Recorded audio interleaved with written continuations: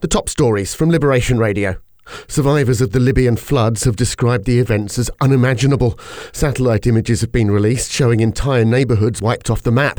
And Joe Biden's son Hunter's been charged with 3 firearms offences. He's accused of lying about drugs use when buying a gun. It's the first time the child of a sitting president has faced charges. In the islands, Jersey's air display went without a hitch yesterday, while Guernsey's event was interrupted by a drone. Thousands of people enjoyed near-perfect conditions for the displays.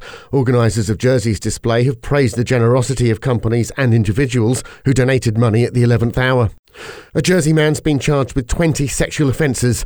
Richard Romeril's accused of attempted rape, indecent assault, forcing a victim to take part in sexual acts and creating indecent images of children.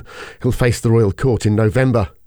The number of passengers departing Guernsey's fallen by a quarter. The total number, including residents leaving in April and June, was 171,000, a significant drop compared to the same period in 2019. And more Jersey schools are offering students hot meals this term.